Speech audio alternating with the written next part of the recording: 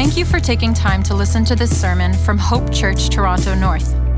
It is our prayer that through this message, you are challenged and encouraged by the Word of God and grow in your love for God and love for others. It is God's desire for us to be members of and regularly participate in a local church under the care of qualified elders. If you are not attending a local church right now, we encourage you to take that step. If you do live in the North York area and are looking for a local church, we invite you to visit us at one of our Sunday morning gatherings to discern if this is the church God is leading you to. Amen. Luke chapter 9, verses 18 to 27. While he was praying in private and his disciples were with him, he asked them, "Who do the crowds say that I am?" They answered, "John the Baptist, others, Elijah, still others, that one of the ancient prophets has come back." "But you," he asked them, "who do you say that I am?" Peter answered, "God's Messiah." But he strictly warned and instructed them to tell this to no one, saying, "It is necessary that the Son of Man suffer many things and be rejected by the elders, chief priests and scribes, be killed and be raised the third day." Then he said to them, "If anyone wants to follow after me, let him deny himself, take up his cross daily, and follow me. For whoever wants to save his life will lose it, but whoever loses his life because of me will save it. For what does it benefit someone if he gains the whole world and yet loses or forfeits himself? For whoever is ashamed of me and my words, the Son of Man will be ashamed of him when he comes in his glory and that of the Father and the holy angels. Truly, I tell you, there are some standing here who will not taste death until they see the kingdom of God." Dear Heavenly Father, we thank you for a time of worship, for a time where we could sing the truths of your word and turn to you in worship and just sing how much we need you, how much we need to trust you, and sing to you even, Lord, how hard it is to wait on you sometimes, but that we're here as your people, waiting on you because you are faithful, you are trustworthy. And so, Lord, may these songs not just be words put into melody, but also the prayer of our hearts, that your word would be in our hearts, that we could take your word and trust it and live it out, Lord, to glorify your name. Dear Heavenly Father, as we sit down to listen to your word, we pray and we ask that by the power of your Holy Spirit, your truth would resound in this place. That your truth would continue to sanctify us, Lord. And that we could also be empowered by your Spirit to take that truth and speak it out to the people who don't know you, Jesus. And so we pray all these things in Jesus' name and ask you, God, that you would bless this time together, that this time would not just pass by, but that this time would be meaningful, that this time would be meaningful, Lord, as a family, as your people, that we would not take for granted the gift of gathering and singing and praying and listening to your word. In Jesus' name we pray. Amen.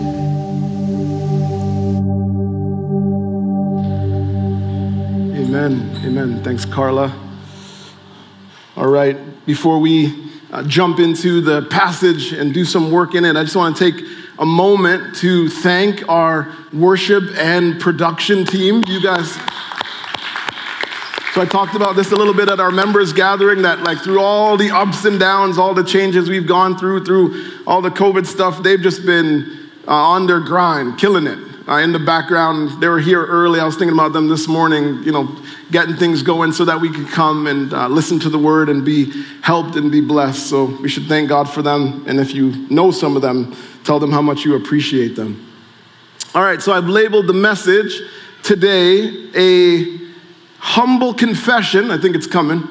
A humble confession and an honest word. A humble confession and an honest word. 1 John 2 says, the one who says he remains in him. Shay, could you back this up just a little bit? The one who remains in him should walk just as he walked. So if the person says, I'm a follower of Jesus, I'm in Christ, the Bible says that we are to walk just as he walked. And here's the takeaway for our message today. The path Jesus took is the path we have to take. You're thinking about how you're going to live your life? That's what the scripture calls for. The path that Jesus took is the path that the disciple has to take. Now, a phrase that football players hate is the phrase two-a-days.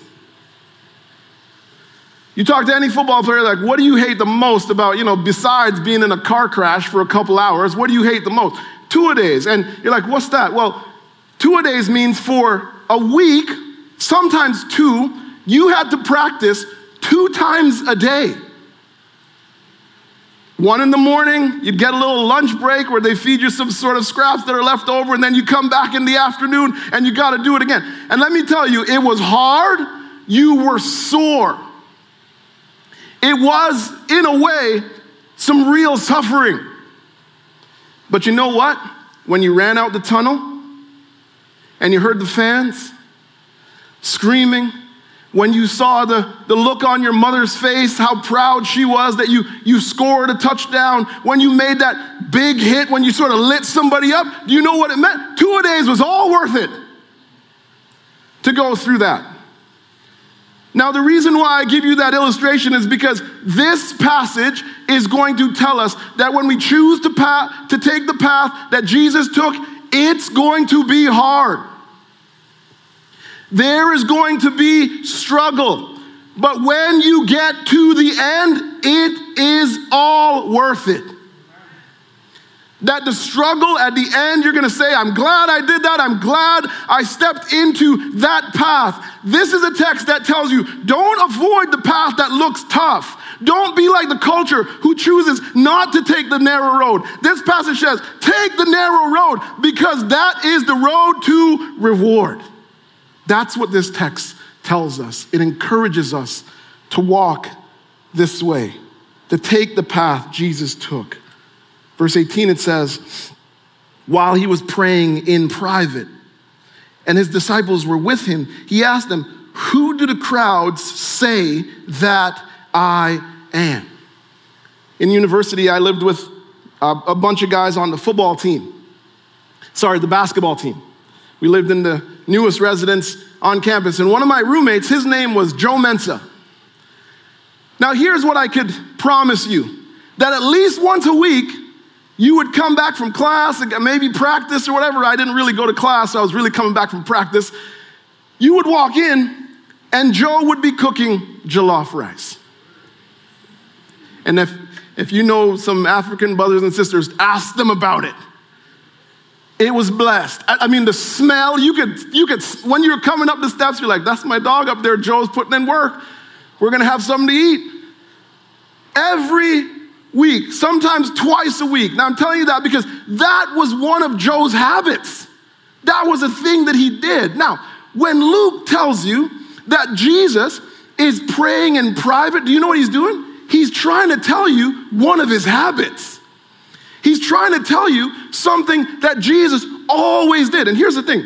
Every time Jesus is about to do something important, this is what he does. He prays. Before the beginning of his ministry, if you go back, he's in prayer. Before he chooses his disciples, he's in prayer. Before he gives his life, where it says that he's sweating drops of blood, what's he doing? It says that he's in prayer. What Jesus models for us is that in your life, you should never do anything important without prayer. That is a habit to actually cultivate in your life. Prayer, you know what it is? Prayer is a beautiful act of humility. It's a beautiful act of humility. Prayer, what it says is that it says, God, do you know what? This path is hard. This path, this following Jesus thing is not easy, but I am not going on this path alone. Prayer says, God, I believe you exist. Prayer says, God, I believe you're a provider. Prayer says, God, I need you. Prayer says, God, you are sovereign over all things. There's some things I can control, but you control all. And so I'm coming to you for help because you're the sovereign one, not me. It's a beautiful act of humility. Now you're thinking, okay, Marv, what if I've taken some pretty important steps in my life and I've done some pretty big things, but I didn't pray? And when I look at the situation, when I look at what's going on now, things are tough. Things aren't going really well. What should I do now? Well, first is don't feel any shame. When we're on the path with Jesus Christ, there's missteps that we make. Sometimes we run ahead. So don't feel shame. God gives grace. There's forgiveness for that. The other thing is don't struggle by yourself. Again, we talk about this all the time, that we are trying to be a tight little family, and that means you need to tell somebody what's going on. Talk to somebody in the family of God, so what? So you can get the support, the counsel, the help that you need. There's a show on NBC called The Wonder Years. You ever seen the preview for this? It was an old show, but they just brought it back. And on ABC, whenever you're sort of watching TV, this reminder just keeps coming up. The Wonder Years, it's premiering. The Wonder Years, it's premiering. September 22nd, it's coming, it's coming, it's coming. And what it is that they actually don't want you to miss it. That's why there's this continual reminder. Now, the way ABC does not want you to miss the Wonder Years, I don't want you to miss that Jesus was a man who practiced what he preached. You're like, what do you mean? The fact that he is praying. He practiced what he preached. In Matthew 6, he says, when you pray, this is him preaching. When you pray, we saw him praying. Practice what he preached. When you pray, go into your private room. What did Luke say? He was doing it in private. Shut your door and pray to your Father. We keep talking about the way we are to think about God. Father, who is in secret. And your Father, there it is again, who sees you in secret, will reward you. Practicing what we preach. God expects us to pray. Notice the text says, not if, it says when you pray. God expects us to pray, and he expects us to practice what we preach. What does Jesus say in Matthew 23? Do not be like the Pharisees. Now you're like, why does he say that? Matthew 23:3, he says, do not be like the Pharisees. Why? Because they preach, but they do not practice. They preach, but they don't practice. They say all kinds of stuff, and then they don't do it themselves. We are to be a people who practice what we preach. See, when we practice what we preach, it tells the people in our life we can be trusted. When we practice what we preach, tells the people in our life that we have character. When we practice what we preach, it shows we're taking the path that Jesus took. And I want to take a moment right now, and I'm asking you personally and honestly to pray for me. Because one of the things I realized this week, and I know it all the time, is I get to talk a lot.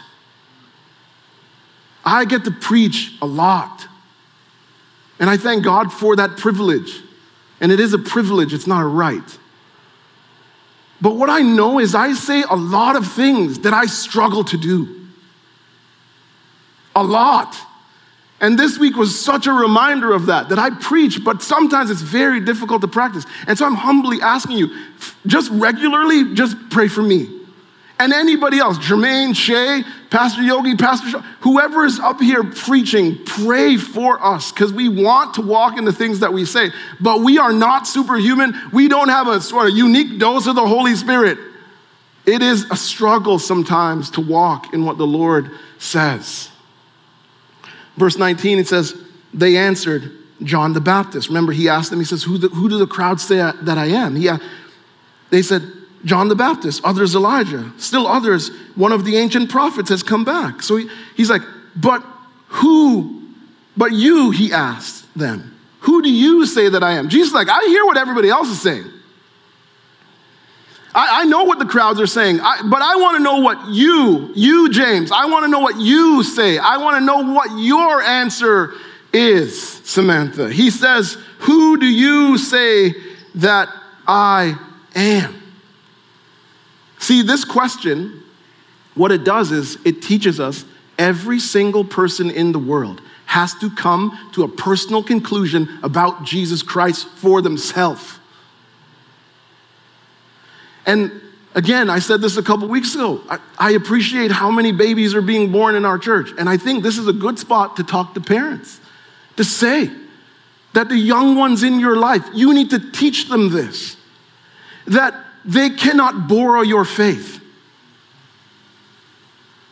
That they themselves have to come to a personal decision about Jesus, who he is. And then they have to choose to take the path that he took, to follow him and go with him, go the way that he has gone. And honestly, as a congregation, here's where, those who don't have children, here's where we all come in. We need to make it a regular habit of praying for the young kids in our church. That they would come to the right decision about Jesus Christ, that they would land on the right spot like the disciples did. Look at what Peter says. Verse 20, again, Peter answered, God's Messiah. Peter here is speaking for the whole group. And what he does is his confession, what it does is it shows us that Jesus is unique. Right? He's not some regular cat. He is unique. The word Messiah means Savior. And so the way you could translate this is the Savior sent from God. Another way you could say it is the God-sent Savior. See, we should give thanks for medicine. We should give thanks for science. We should give thanks for technology and all the people who are believers and unbelievers who are working very hard in those fields to help us in life. They're gifts from God, but here's the thing. None of those things can save us. We give thanks for them, but we got to have the right perspective about them. They cannot save us. See, we got ourselves into a mess when we chose to sin and walk away from God, and we're in this mess, but only Jesus can get us out. He's the only one who can save us. He's called Messiah for a reason. I want to say, when you hear this phrase, God's Messiah, the one that's sent from God, you know what? It tells you something about God. It tells you that God doesn't ignore our problems. And some of us need to hear that right now. That he doesn't ignore. Think way back to Genesis. Adam has a problem, right? Names all the animals. He's like, there's no lady around. And what does God say? That's not good for that brother. He's going to need some help. And he steps in and solves the problem. The pattern continues all the way through Scripture. We run into a problem, God steps in and deals with it. We run into a problem, he deals with it. God does not ignore the problems in the life of his people. And as we said in the song, he cares about us and that we need to trust him and that in the right time, he will step in his perfect way. And so we trust. He does not ignore. He is always aware and with us. Verse 21 says, but he strictly warned and instructed them to tell no one, saying, it is necessary that the Son of Man suffer many things and be rejected by the elders and the chief priests and the scribes, be killed and be raised on the third day. So they give him the right answer. Then he's like, shh. They're like, huh? Shouldn't he be like, go tell everybody? You got it right. Get on your grind. Go tell people. But he's like, no, shh, don't tell anyone. And that's because the people at the time expected a very specific kind of Messiah. Right, you gotta remember, these are people who are under oppression. They're being held down. And so they're looking for a conquering Messiah, a liberator. That's why John, earlier, remember we talked about this in doubt. He says, John the Baptist said, are you the one who is to come, or should we expect someone else? What? Because Jesus isn't doing what they're expecting. He's not doing things the way they thought it was going to go. They expected a conquering Messiah, this liberator. Jesus hears this question and he's like, John, I am the one. I am the promised one. Notice that he calls himself the Son of Man. It's an important term, the Son of Man. What it does is actually takes you back to Old Testament prophecy. I want to show you, remember, I say this a decent amount. The Bible is one story. It's not just a collection of letters, and it's one coherent story telling us of this Savior that we need to come. So Daniel says this, I continued watching in the night visions, and suddenly one like the Son of Man was coming, see it? With the clouds of heaven. He approached the Ancient of Days and was escorted before him. He was given dominion and glory and a kingdom, so that those of every people, nation, and language, remember, God's design is to gather all sorts of people together into the kingdom, so they should serve him. His dominion is an everlasting dominion that will not pass away, and his kingdom is one that will never will not be destroyed. So this is what's coming to Jesus. Remember, the Son of Man. This is what is promised. But before this happens, there's a path Jesus has to take. There's a path he had to go, and it's right in the text. He says it. He says, I must be rejected, I must be killed, and be raised on the third day. Jesus, what you got to realize here is nobody tricked Jesus into what he did for us. He knew the path, and he took the path.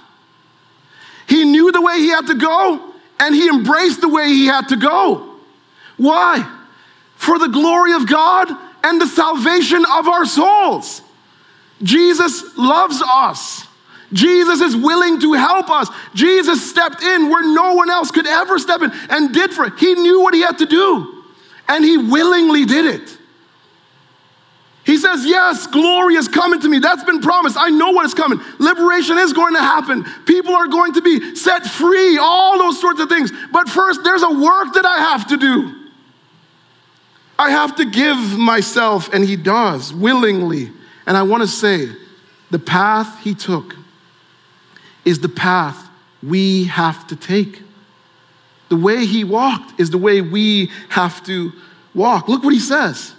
So after he says this, listen to what he says. He says, then he said to them all, if anyone wants to follow after me, let him deny himself, take up his cross daily, and follow me.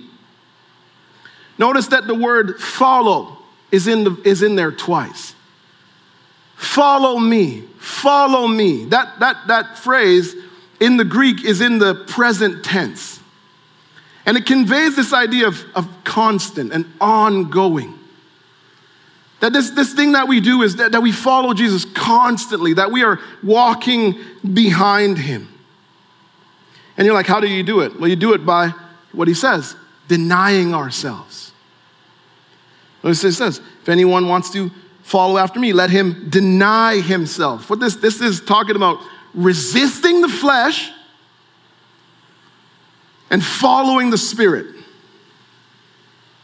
This laying down of my agenda and embracing God's agenda for my life. And I want to tell you, and you already know it, this is hard, right? This is hard, amen? It's tough. Galatians tells us why. says, you're like, why is it tough? Why is it so hard? The flesh desires what is against the spirit.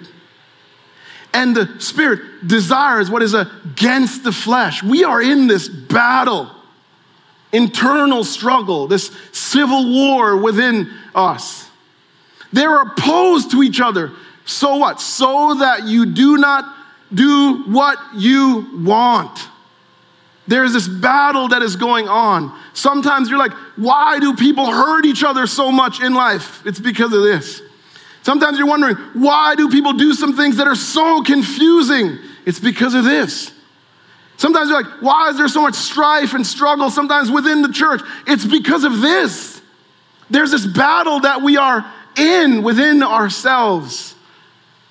But I want you to know that it's a battle you can win. Let me say it again, because it didn't touch you the way I wanted it to. I want you to know that this is a battle we can win. Let me show you. See, before there was Galatians 5:17, there was Galatians 16.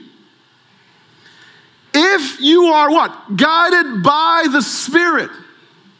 This daily choosing to take the path that Jesus took, this daily surrender, denying yourself, if you are guided, if you settle in and say, this is the way I want to live, because I believe that going God's way is better than going my way. If I listen to the Spirit who speaks to my conscience and says, no, don't do that, Marv. This is the time to do this. Trust that God is going to bless you through this action. The text says you won't obey your selfish desires. Victory is possible.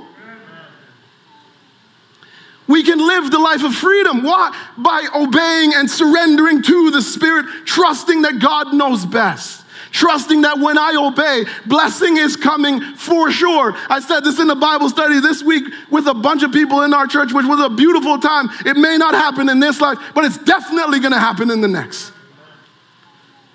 And so we follow the Spirit. You won't obey. It's a battle. Yes, the path is tough. Yes, it's a grind. I'm telling you, but you can win. You trust the Lord and you go with him. Then he says, take up your cross. You follow by denying yourself. You follow by taking up your cross. And what this means is not buying into the culture's values and ways of doing things. That's what it means to take up your cross every day. I'm a disciple of Jesus. A bunch of people in the culture are not.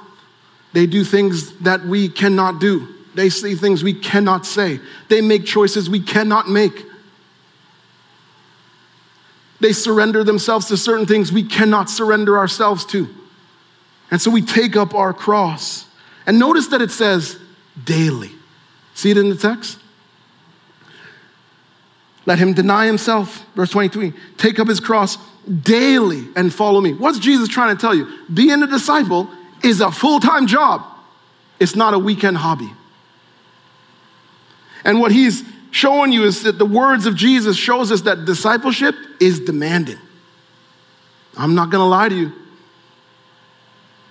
Discipleship is demanding. See, when we embrace denying ourselves, when we embrace taking up our cross, when we choose that, we are going to live different than the culture. It's going to be evident that we are different. And that means that when we choose this, that our approach to fashion is different. It means that our approach to speech is different. It means that our approach to money, how we handle money, how we pursue money is different. It means our approach to sexuality is different. There's some things they're going to promote that we're going to be like, nah, we can't do that. And it's not because it's hate. Our approach to music is going to be different. Different. Our approach to business and the way we sort of carry out ourselves in sort of work world is going to be different. And you know what that means though? You know what's going to come? Rejection. That's just a true reality. There is going to be even persecution. You're going to be excluded. And Jesus actually tells us to be ready for this. Watch what he says here in, I think it's John. 15. He says, if the world hates you, understand that it hated me before it hated you. Remember, the path he took is the path we have to take. And he says, on the path, when you experience exclusion, when you experience rejection, when you feel that hate, he says, remember that it hated me before you. Remember the word I spoke to you. A servant is not greater than his master. There's a way we have to think about ourselves, our identity in Christ. Servant. If they persecuted me, they will also persecute you. The title of the message was a humble confession and an honest word. Here's an honest word. See, we should appreciate the honesty of Jesus Christ. He tells us what is to come. And what's really crucial, I don't have it up there, but before he says this though, do you know what he says? He says, I'm going away, but it's to your benefit because there is a comforter who is going to come. And that is speaking of the Holy Spirit. So in the midst of the struggle, in the midst of the hate, we are not alone. There is a comforter who is to come, and that's the Holy Spirit. And so when this hits, when you're experiencing this, again, you're not alone. Ask for help. Ask the Holy Spirit to help you hold on to your convictions. When there's persecution, when there's exclusion, there's this temptation to not hold on to those personal convictions. Ask him to give us strength to endure. And then also wisdom for how to respond. That we don't respond in this sort of hateful retaliation sort of way, but with humble strength and conviction and honesty. Jesus tells us the truth. And there's a thing in this for us to sort of take away.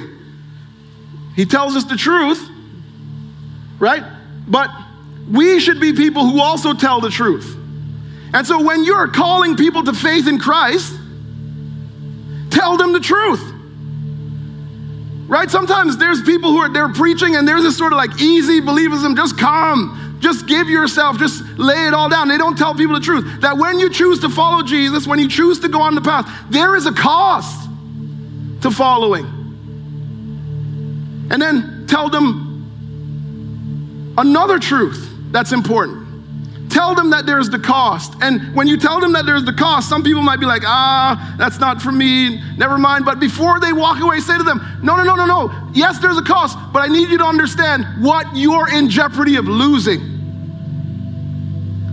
Yes, it's hard, but there's something that you could lose, and that would be far worse. Look at the text.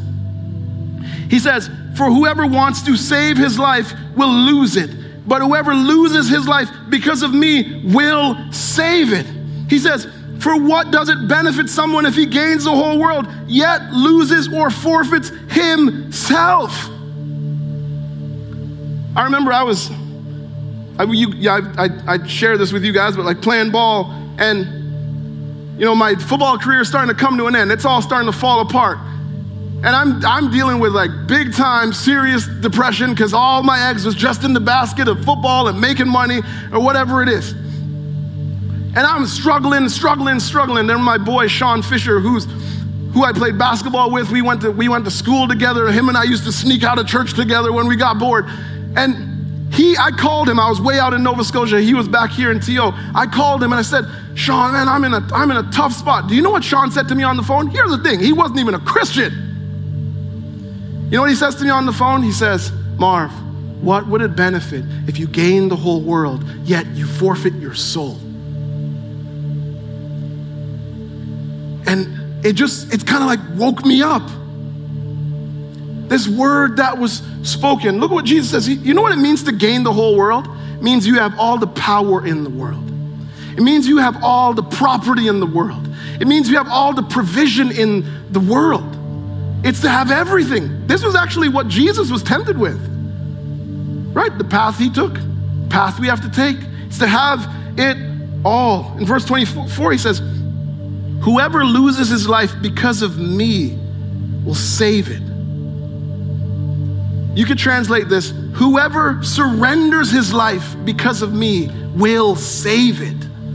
When you lay yourself down, and someone's like, why would I deny myself? Why would I take up my cross? Why would I do that? Why would I choose to go on this difficult path, this hard road that this guy seems to be talking about? Why would I do that? This is why.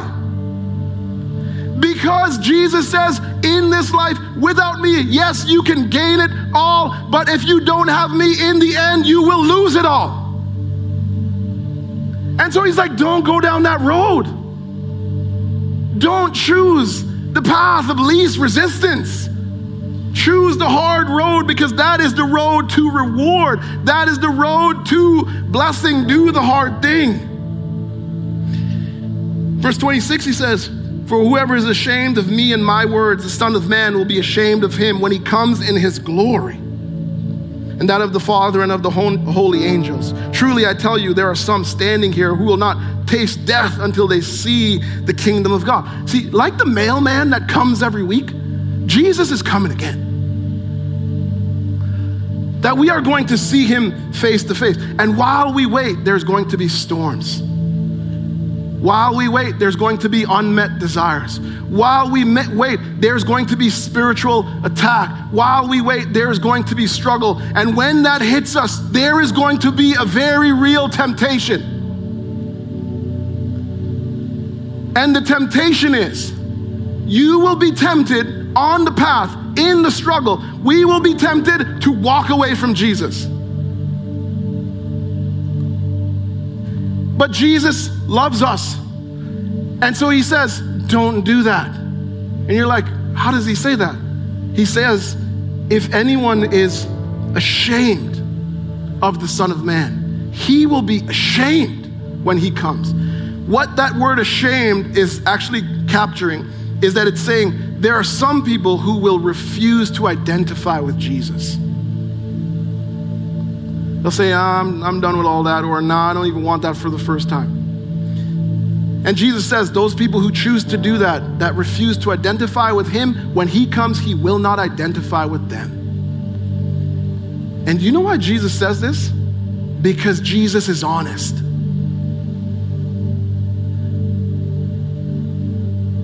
There's all kinds of people in our life who they lie to us. Jesus never does that. He says it because he cares. He doesn't want anybody to lose his life. You're like, here's how the text sort of hits home in a practical application. This is a warning to believers. It's a warning to hold on to the faith. It's to say, you're on the right path, don't get off the path. But it's also a call to unbelievers to say that you're on a dangerous path. And that if you stay on that path of rejection, that path of an unwillingness to surrender, to lay it down, you are going to lose out on a beautiful reality.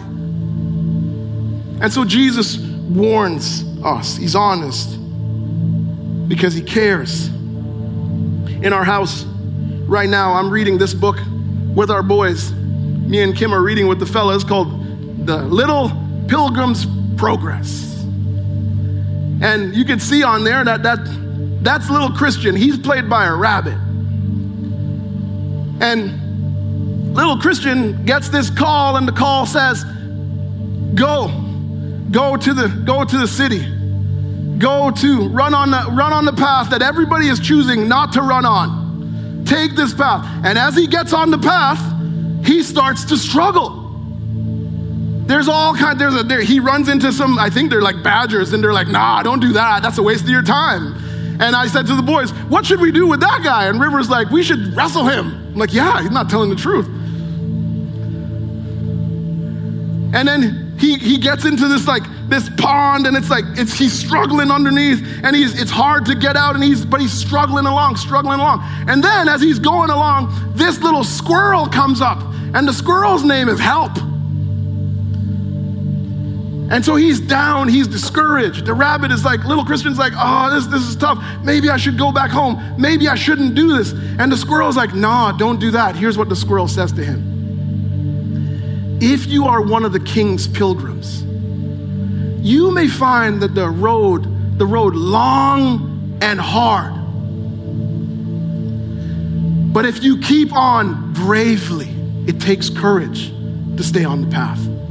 If you keep on bravely, you will come to the city at last. In Hebrews it says, here we have no lasting city, but we seek a city that is to come. That is the city that is being talked about. The city where God resides, the city where the saints will be, the city where that people from every tribe, nation, and tongue will be together rejoicing, celebrating. He says, you will get to that city if you just hold on bravely. And then watch what happens when you get to the city. I was reading with the boys. I almost started preaching in the bedroom. When you get there, I was like, fellas, when you get there, you need to trust Jesus. Because when you get there, what? You will forget your trouble. Because there will be joy.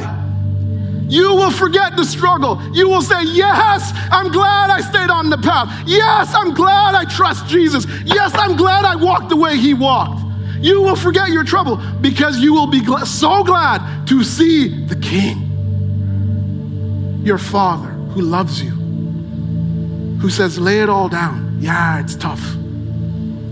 I feel like my job today is to say to you, you have not chosen an easy path, but you have chosen the right path. And you should praise God for Jesus Christ, who never lies to us, who's honest with us. He says it's a grind. He says it's tough. He says the flesh will battle you, but stay surrendered. The path he took is the path we have to take, and it's the path that brings freedom in the struggle. It's the path that leads to joy. It's the path that leads to glory. It's the path that leads to life. This is the reward, and that is why we stay on the path, fully surrendered. Let's pray. Father, we ask for your help. Help us, Lord God, not to go our own way, but to go your way.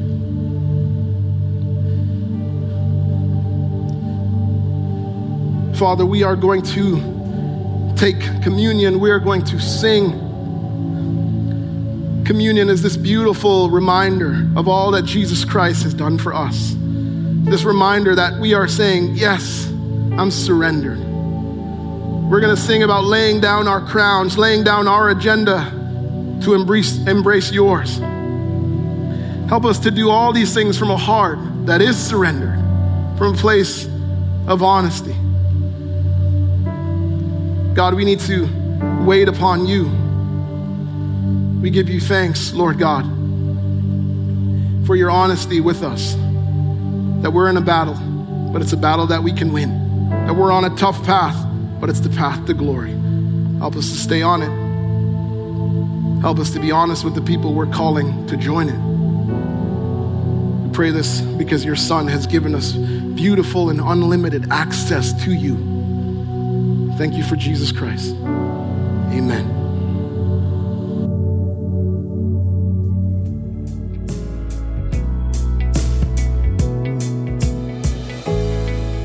For more resources or information about Hope Church, visit hopetorontonorth.com.